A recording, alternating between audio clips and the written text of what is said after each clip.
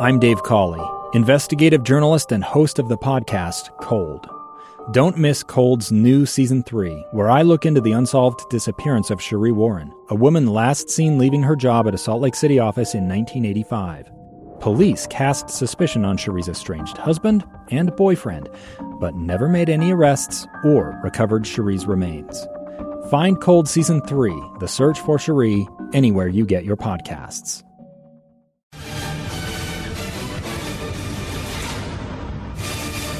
Well, the Bees and Sugar Land wrapping up the first half of the season here today. And in the first inning, Sugar Land broke in front as David Hensley walked, stole second, moved to third on a wild pitch. So he was at third base with 2 outs for John Singleton.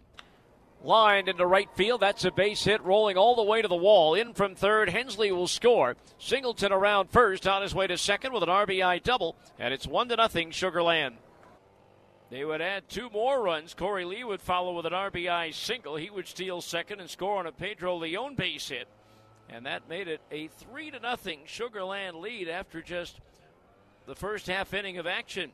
But the Bees would come right back in the bottom of the first inning. Jordan Adams walked with 1 out. Joe Adell was hit by a pitch. Those two executed a double steal.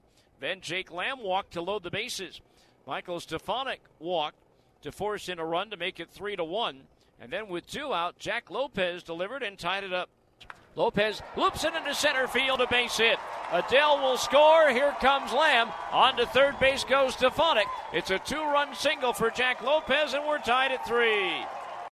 So a 3-3 ball game after 1. So we knew it was going to be one of those kinds of days. And the Bees would then take the lead in the second inning. Brett Phillips led off with a walk. Stole second, moved to third on a base hit to right by Anthony Mulrine, bringing up Jordan Adams. Fly ball left field and deep. Costas going back at the warning track at the wall. Jumps up, it's off the top of the fence and in play. In to score is Phillips.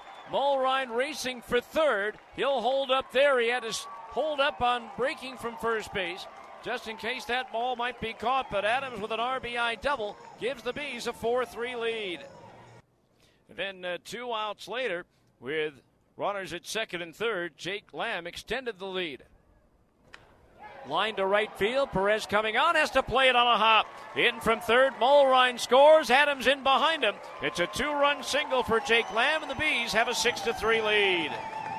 And it was a 6-3 lead that they would hold until the 5th inning, as Austin Hansen walked the first 3 batters to load the bases with nobody out. Jimmy Endersby then came on to pitch and face Jordan Adams. Line to right field. Perez coming on, has to play it on a hop. In from third, Mulrine scores. Adams in behind him. It's a 2-run single for Jake Lamb, and the Bees have a 6-3 lead.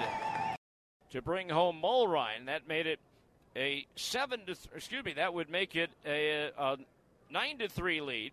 And then Jake Lamb's double to left field brought home Adams to make it 10-3. Sugar Land would get a run in the 6th inning on an RBI single by Marty Costas. But then the Bees would get that run back with Trey Cabbage at the plate. Cabbage launches one to right. Perez going back. It's up there, it's out there, and it's gone on the sidewalk in front of the playground in right. Trey Cabbage with his 21st home run of the year, and the Bees lead it 11-4. Sugar Land would add a run in the 8th. First time in this series that Sugar Land was held without a home run, and the Bees go on to win it by a score of 11-5.